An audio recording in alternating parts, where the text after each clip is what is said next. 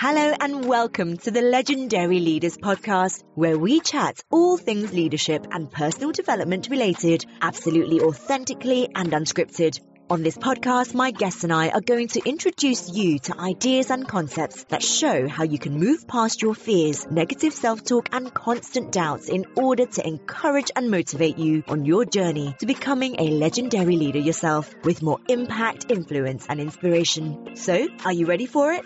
Welcome once again to Legendary Leaders, the podcast.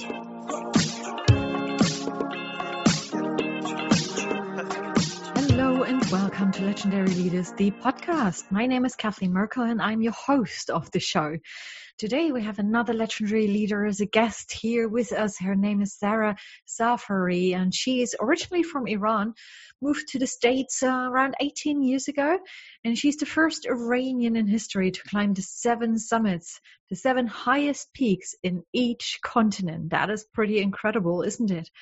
I have chosen her as a legendary leader for this reason, but for many other reasons, in particular as her key motivation is to support and empower women in Nepal and really help them to get out of their traps of being trafficked into other countries, being forced into prostitution, not receiving any education, being abused at home and by the people who traffic those girls back and forth. It's a really, really horrible story, and it requires attention, it requires our knowledge, and it requires our help. The second thing we are talking about as well is actually one dramatic experience that Sara has experienced a few years ago in 2015 when the big earthquake hit Mount Everest and hit Nepal. And she was right in the middle of hiking Mount Everest, which is incredible. She literally saw death in the eyes and thought that is the end. But she survived, and she survived for good reasons. She's going to share her story about that with us. And now it had changed her view, her activities to support Nepali girls, and what she is really doing nowadays to support in this virtual space and women across the globe, really, what her next adventure is going to have in for us and for her. And she does that in such a beautiful way, such an authentic way. It really gave me goosebumps a few times. So do enjoy the episode as always. I hope you take a lot away from it. Small steps that you can put in place for yourself, even if it's simply to say, I'm going to support these girls as well. I want to do something for them, whatever it is.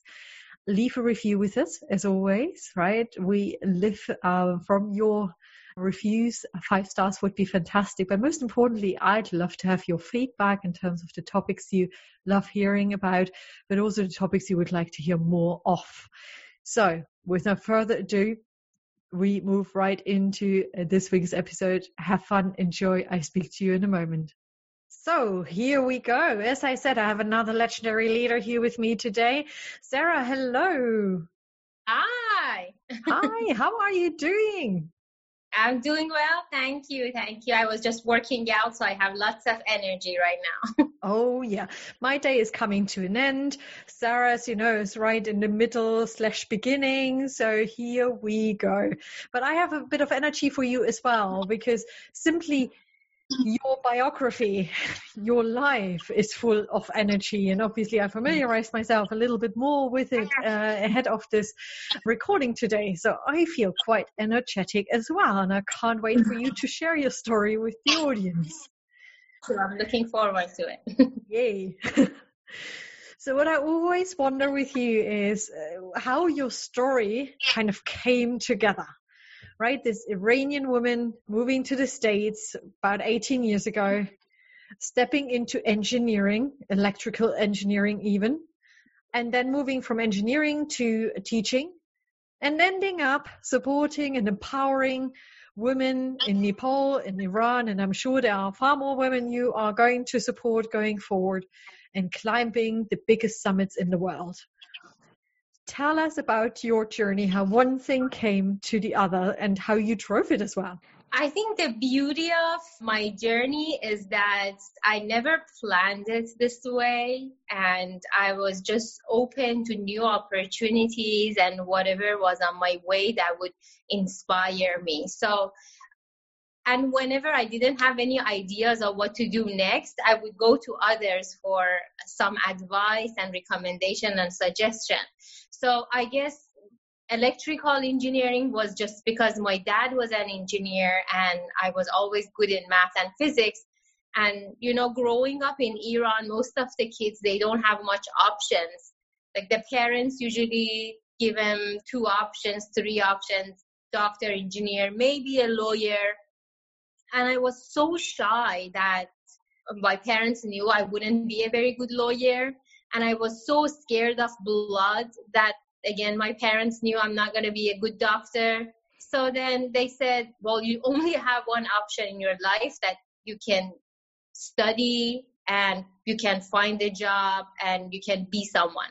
So I only had one option in my life. That's where engineering is coming from. And I was such a shy, introverted person that I always thought, that's perfect. I'm going to be working with things, not human beings, because I'm so shy. I cannot even talk with human beings. So let me just be in my own shell, behind my laptop, only deal with computers and stuff, not people, because I didn't know how to deal with that. I had such a low self-confidence. And back then, I had no idea that I have a self-confidence. I had no idea there is such a thing called self-confidence.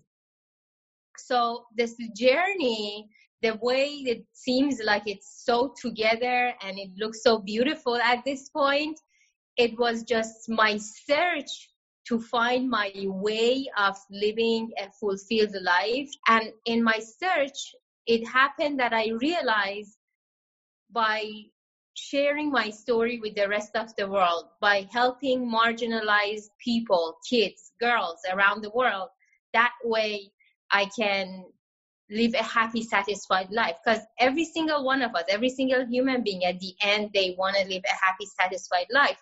So that was my search. This was just part of my search and trying to find myself, trying to learn about myself and other human beings and life and why are we here.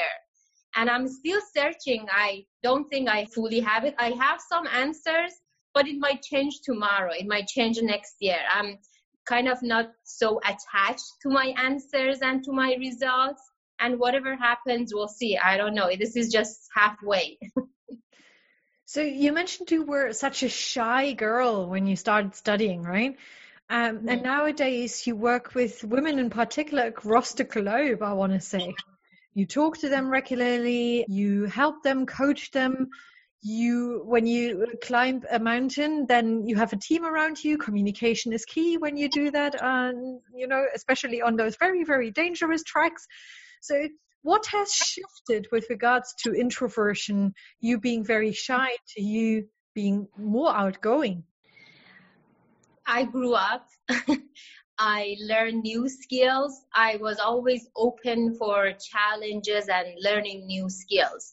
So I took classes, I participated in meetings, seminars, conferences to learn communication skills, leadership skills. And, I grew up learning to be passive, learning to only follow instructions. Yeah. And when I moved to the United States, I realized this is not the way of living. I'm not going to be able to make a difference in the world if I continue being passive and quiet and invisible with low self-confidence. And little by little, first I had to convince myself that I am worthy of it and start loving myself and the ideas. It's a kind of starting valuing what I can bring to the world as a person, and I think this is very valuable for every single person to realize this, because the moment that you realize that this is so important to share your story with the rest of the world, and each one of us, we have a very unique, interesting story. It might seem like a normal story for us, but for other people, it might be inspiring. It might be helpful. So when I published my book, and I wrote so many things, so many stories that I didn't want to share with anybody. But I wrote it in my book because I wanted to be an inspiring book. And in the process of writing the book, I deleted those chapters like 10 times and rewrote them. But you know what? When the book was published and those secrets were out in public and everybody could read it in the whole world, that's when I accepted myself and my story and I started valuing it. And then I realized now it is out there.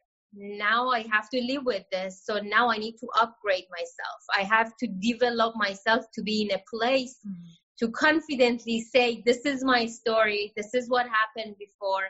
And that's okay. And we can move on. Life goes on.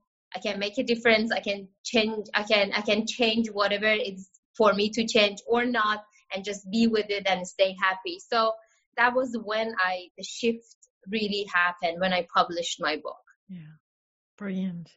And I can well resonate with your story to live a more passive life where you're being told, as you described before and with your parents, right, what would be the best way for you to go. My parents kept saying to me, yeah, do an apprenticeship, then you are being safe, you earn money and you can prepare for your safe career. But I completely had no idea how to actually understand what I wanted and how to find out about that, because you have just followed, you were passive, as you said. So it's something that, reminds me of my own background a little bit. And the interesting thing is, like, a lot of we don't know where we want to go.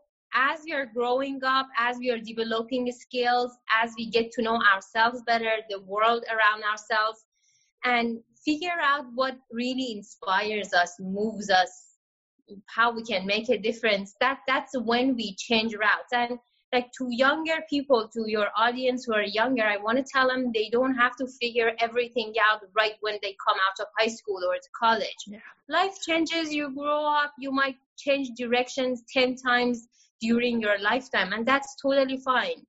You don't have to have all the answers right now. Just to start from somewhere that you just a little bit, you think you like it, you are passionate about it, and then maybe in 5 years you change your route. That's totally okay. But you have that skill in your pocket that you can use later. I'm not doing engineering much right now. My bachelor's and master's is in electrical engineering, but I'm not using them as much. Like, I'm not using the degree, but what I'm really using is all the problem-solving skills that I learned. I use it in my daily life, when I'm giving a speech, when I'm traveling, when I'm climbing a mountain. So you don't have to have all the answers. Just to start from somewhere. Start from some little thing that you're passionate about. And I think so far this year has taught us that even if you have all the answers, or you believe you have all the answers, then life changes it for you. So flexibility and resourcefulness is absolutely key, right? Yeah, exactly. This pandemic had orchids and onions. It has positives and negatives. And even though it was very devastating for a lot of people, and a lot of people lost their job and, had economic problems all over the world, and a lot of people lost their loved ones. But at the same time, we really realized the power of just being able to have this perspective towards life. We could really see how until this moment we were living in uncertainty, and we had this illusion of everything is so sound and perfect, and in 1 second, like, the whole world turned upside down. Yeah. And people who were working on themselves, they had this retrospective view of life that everything it's uncertain. Like, at any moment something can go wrong, even when we are driving, even when we are flying. Just go for a walk outside. And if we think about it, really, what really remains at the end is that if you build your life somehow that is based on your value system, based on the things that you really care about, nothing really can move it, because those are feelings, and feelings can be developed from inside. A lot of people want to have access to a lot of money, to have a big house, to feel secure. But that feeling of security is just a feeling. It's a way of being. You can create that way of being and go towards your goal. And that this pandemic really, like, if people really had the time to sit down and meditate on it, I think it was very eye-opening for a lot of people. Oh, absolutely. 100%. So what I'm very curious about is, how did you get to climb your own mountains? So because you have never climbed a mountain until you really came to the States and progressed a little bit forward, right? So what happened there that you said, yes, now I'm going to approach the biggest summits in the world? So if people who are going to hear my Everest story right now want a good visual on what I'm going to say, they can watch my TEDx talk in Paris, which is kind of, I explain everything. But it was a very beautiful journey. At the beginning, I just wanted to climb Mount Everest for myself. And it happened very randomly. I was in a seminar and the leader of the seminar said, come up with a project so big and huge beyond yourself, something impossible. And somebody behind me was talking about Everest, and I heard the word Everest and I thought, perfect, I'm going to go climb Mount Everest. And I had zero experience, no hiking boots, never climbed before. I don't have anybody in my family or extended family who have ever hiked a little hill. And it was just so out of my comfort zone. I didn't even know who to go to for that. But I was excited because it was an impossible project. It was something that I knew I'm not capable of doing it, but I was just following instructions again. The leader said, do this. I was just doing it because I trust them, that they said, if you do this, then it takes your life to the next level. And I was ready. I was so ready to take my life to the next level. I was just tired of daily things, like normal things and routine. I just wanted to do something very different. I wanted to really challenge myself and see where is the edge of Sara. What is the end of Sara? Like, where is the place that is the end of me? And that's when I totally quit. I wanted to reach my end. And I was excited. I went home. I Googled how to climb Everest. I found a company and a bunch of few mountains I climbed. I never made it to the top of any of them. And I decided to quit mountain climbing completely. And then I met the founder of organization Empower Nepali Girls. And he told me how the girls become victims of human trafficking or forced to get married at an early age. And I just couldn't go back to my normal life knowing this is happening on the other side of the planet. And I promised that I raise $1 per foot of Everest or any mountain that I climb. And finally, I climbed so many mountains, and I trained. And finally, I was ready to climb Everest. And when I was climbing Mount Everest, there was a 7.8 earthquake. Yeah. And that was extremely devastating. It was a very scary experience, very traumatizing experience. But then it was such a great learning experience for me. And that's when I survived it, that was when I totally, completely decided to dedicate my life to women's empowerment, because I couldn't believe that I survived such a thing. So I couldn't go back to my normal life. I just thought, the reason I survived it, I have to stay here for something. There's a purpose out there for me. There's something for me out there to do. And that's when I decided to fully do everything, connect with more organizations, do the 7 summits and all that. That's incredible. You know, a lot of people would understandably leave Everest or be rescued with a lot of trauma in their bags. And they would probably not dare to attempt any more challenges that way. And you said, no, this is a sign. Now I have to do more. So before we dive into the more and what came next, talk us through this experience, which is, for me, it sounds traumatizing. You're climbing up one of the most dangerous parts of Everest at this point of time. The earthquake hits. And then I think you were rescued after a week up there. Yeah. So talk us through what happened to you there, where you found support, and what and who got you through this period of time until rescue. So when the earthquake, it takes 60 days to climb Everest, and it was day 25 when the earthquake happened. So we were at 20,000 feet, 6,000 meters when the earthquake happened. I was on the top of a ladder. There was 5 ladders connected to each other, and I was on the top of the 5th ladder when the whole wall started shaking left and right. And I'm not exaggerating. This is a podcast, so people are not seeing me moving left and right. Well, you nicely visualized it now. Yeah. So then everything started shaking. The scariest thing was the noises, because there were towers of ice, like pieces of ice the size of a car, were tumbling down the mountain. This Khumbu icefall is the most unstable part of Everest, and even without a 7.8 earthquake, this is the most dangerous part. So a lot of people avoid this part of the Everest and climb from the north side, from China, just because Khumbu is so dangerous. Mm-hmm. Even without the earthquake, there are avalanches.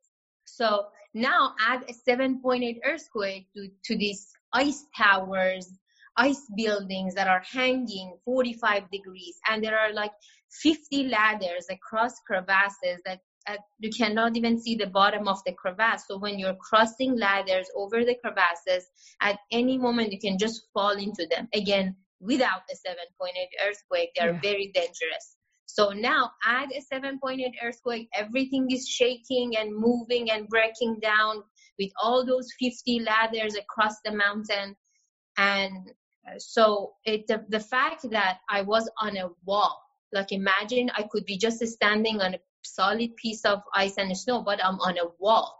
And the wall has 5 ladders, not just 1, 5 ladders, and I'm on top of the 5th ladder, which just these are like all these factors. If you add them up, the chance of surviving this should be 0.00000. And then there was avalanches. There were avalanches from all the other side of the mountain. So I thought I'm in the route of the avalanche, because I could see snow is building up on me.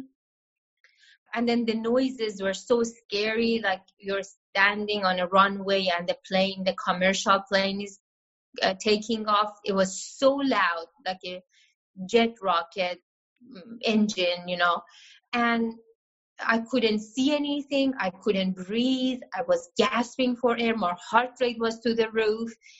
And I was so scared. I thought, this is it. I'm going to die. The avalanche is coming. Probably it's going to hit me. I'm going to fall down the wall into a crevasse. Nobody can ever find my body, and I'm going to be buried alive. And that was it. I was just extremely scared. I tried to do everything that I could think of. There was an anchor there. I clipped myself to the anchor, and I clipped myself twice because I thought, this is it. The avalanche is coming. I need to somehow keep myself here. I wrapped the rope around my arms. I kicked my feet to the ice to fix myself with my crampons. I did anything that came to my mind, but at one point I was 100% sure this is it. There's no way to survive this, and this is the end. And like movies, I could see my whole life right in front of me. The earthquake wasn't that long. I guess I really don't know how long was it. I would say 2 minutes. I don't know, but plus the aftershocks and avalanche and everything else. But for me, it was a long time. I saw my whole life, and I saw the future, how my parents are grieving and mourning for such a long time and all that. And then everything stopped. The rest of the team came up the wall and we gathered up, but we had to continue up because we couldn't go back down. It was not safe for us to go down. So we continued up, and then a helicopter 2 days after brought us to the base camp, and then 5 days after we went to a village, and then village by village, we finally, after 8 days, we went back to Kathmandu. But the whole time was, again, very scary because there were aftershocks and avalanches, and at any moment, any of those things could have a negative impact. Wow. Yeah. Kind of want to give this a few seconds just to take a deep breath. When you shared the story, I could really, really picture you being there and those sensations and the fear. And what astonished me, however, was how our brain and our body still work together. You know, all the actions you took, wrapping the rope around you and so on and so forth, and that in a position of panic. And I find it incredible that our body goes into survival mode right away. Yeah. But yet you come back, you see the devastation of the earthquake. People passed away, people lost their homes, schools gone, which would have a huge, huge impact on me and my thinking about my life and what I can do. What was it like for you? When we arrived in Kathmandu, the scenery that I saw, again, the pictures are available in my social media, but you guys had to scroll down, or maybe you can post some of these pictures on the podcast page, if that's possible.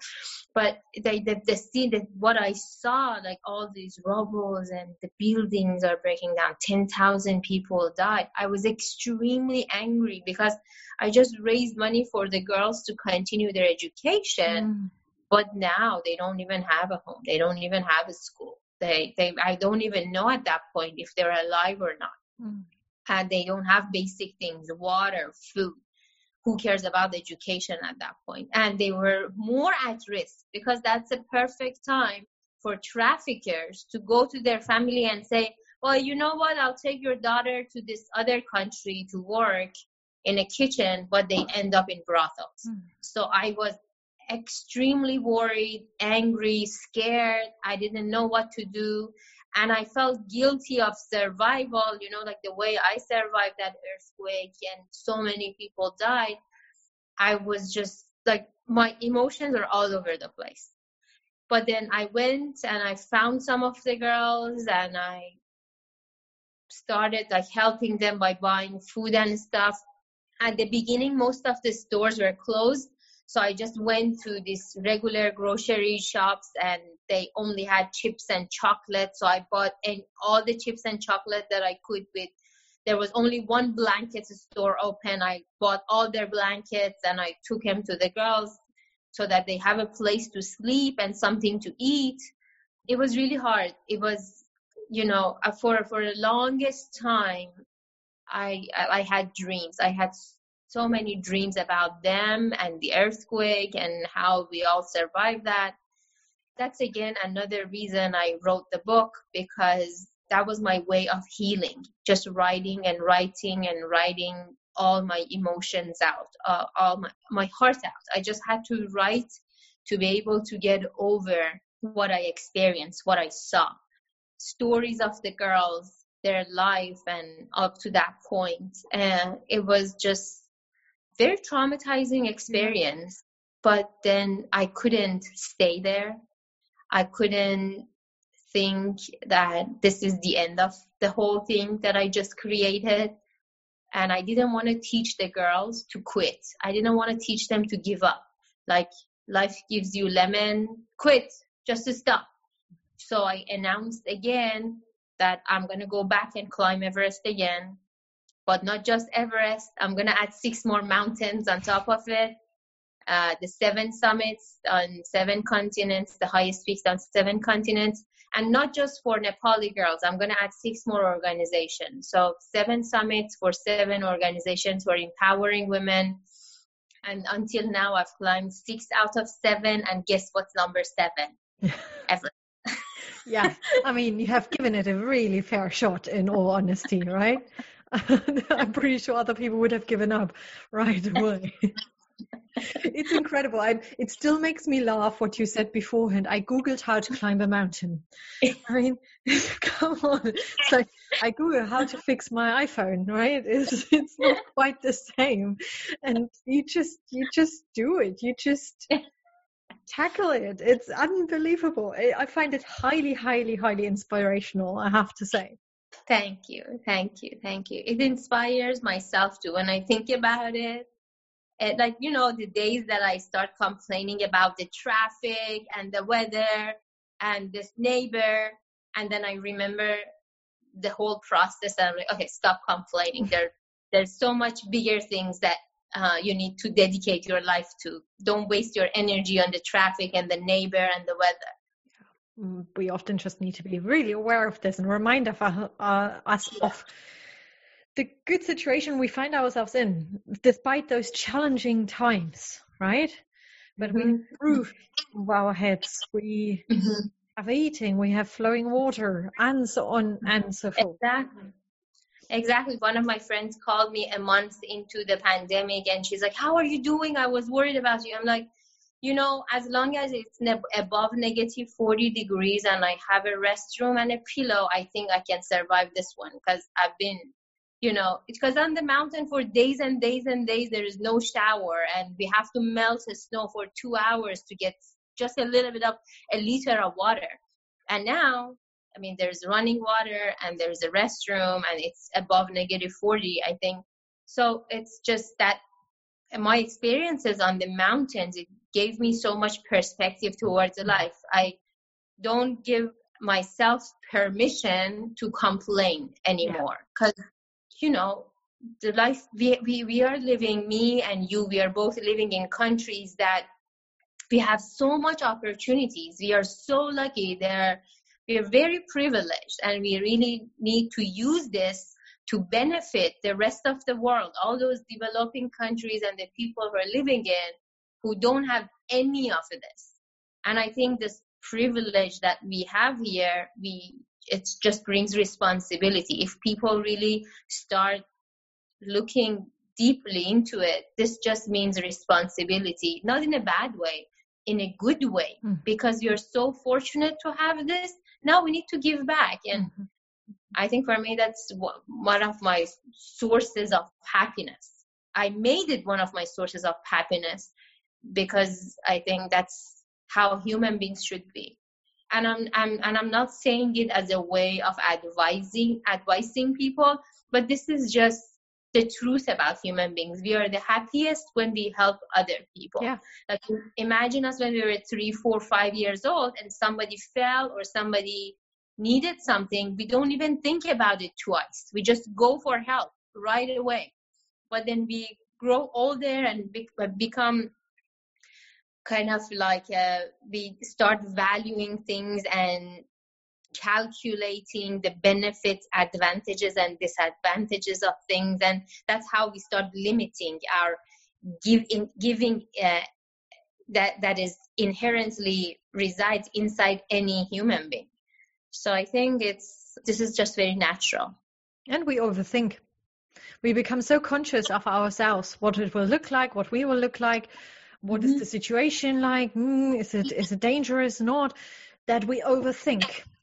And what you just said, as a 2, 3, 4-year-old, you would just head over, give a hug, give your hand and help someone up, or whatever the situation is. And at some point that seems to cease almost. And I don't want to obviously generalize here. I'm sure there are exceptions. But you have a really fair point here. So Sara, apart from climbing the biggest summits and fundraising money to empower girls, what is it you do to empower these women in those different countries? We spoke about Nepal quite a bit, but you mentioned during our pre-chat Iran as well. So how do you support them? Right now, we are developing a leadership program with Nepali girls who are in college level. So these are scholarship students of Empower Nepali Girls, a nonprofit organization that I work at. And we are creating a leadership workshop together for the girls. So they are part of the facilitators and designers and creators of the course, because most of the leadership courses that are being developed in the world are being developed in the West for the rest of the world. Yeah. And not all of them will consider the different cultures and culture differences and what works for them. Like, for example, collectivism versus individualism. And what would be some of the characteristics of the course that would work better for some cultures or not. So that's why we are studying together. It's a group of students, college level students in Nepal. We are, I'm from here, the rest of them are in Nepal. We are on Zoom, and we are designing a course together for them so that they can take their daily lives, their school, their education, their work, whatever they need, some leadership or communication skills that is needed, which is needed in every place of our world right now, in whatever we do. So we are designing a course together so they can take their life to the next level, so they can improve in all those areas of their life. Fantastic. Lovely.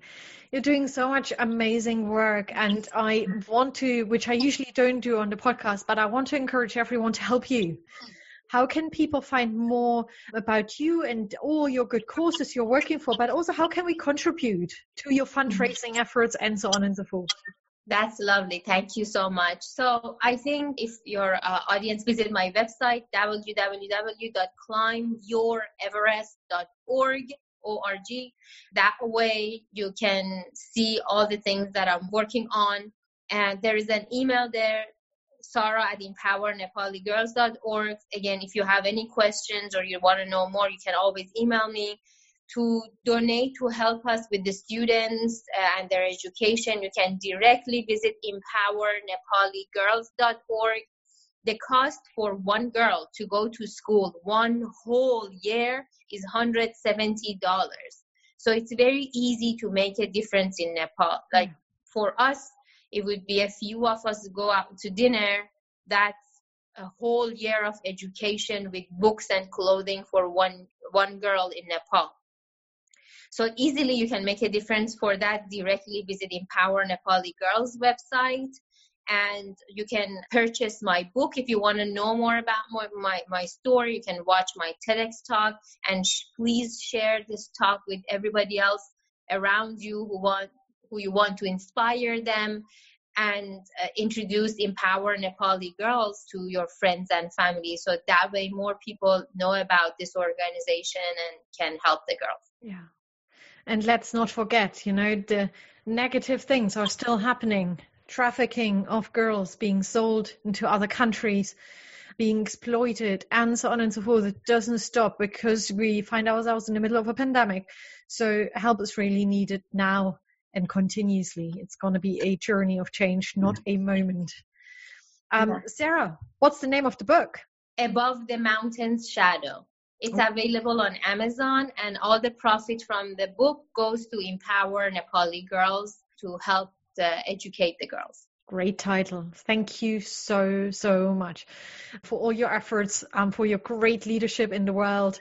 Keep sharing your stories and keep doing what you're doing. It's been absolutely amazing to meet you, to learn with you, and I definitely will keep an eye on all your efforts going forward. Thank you so much.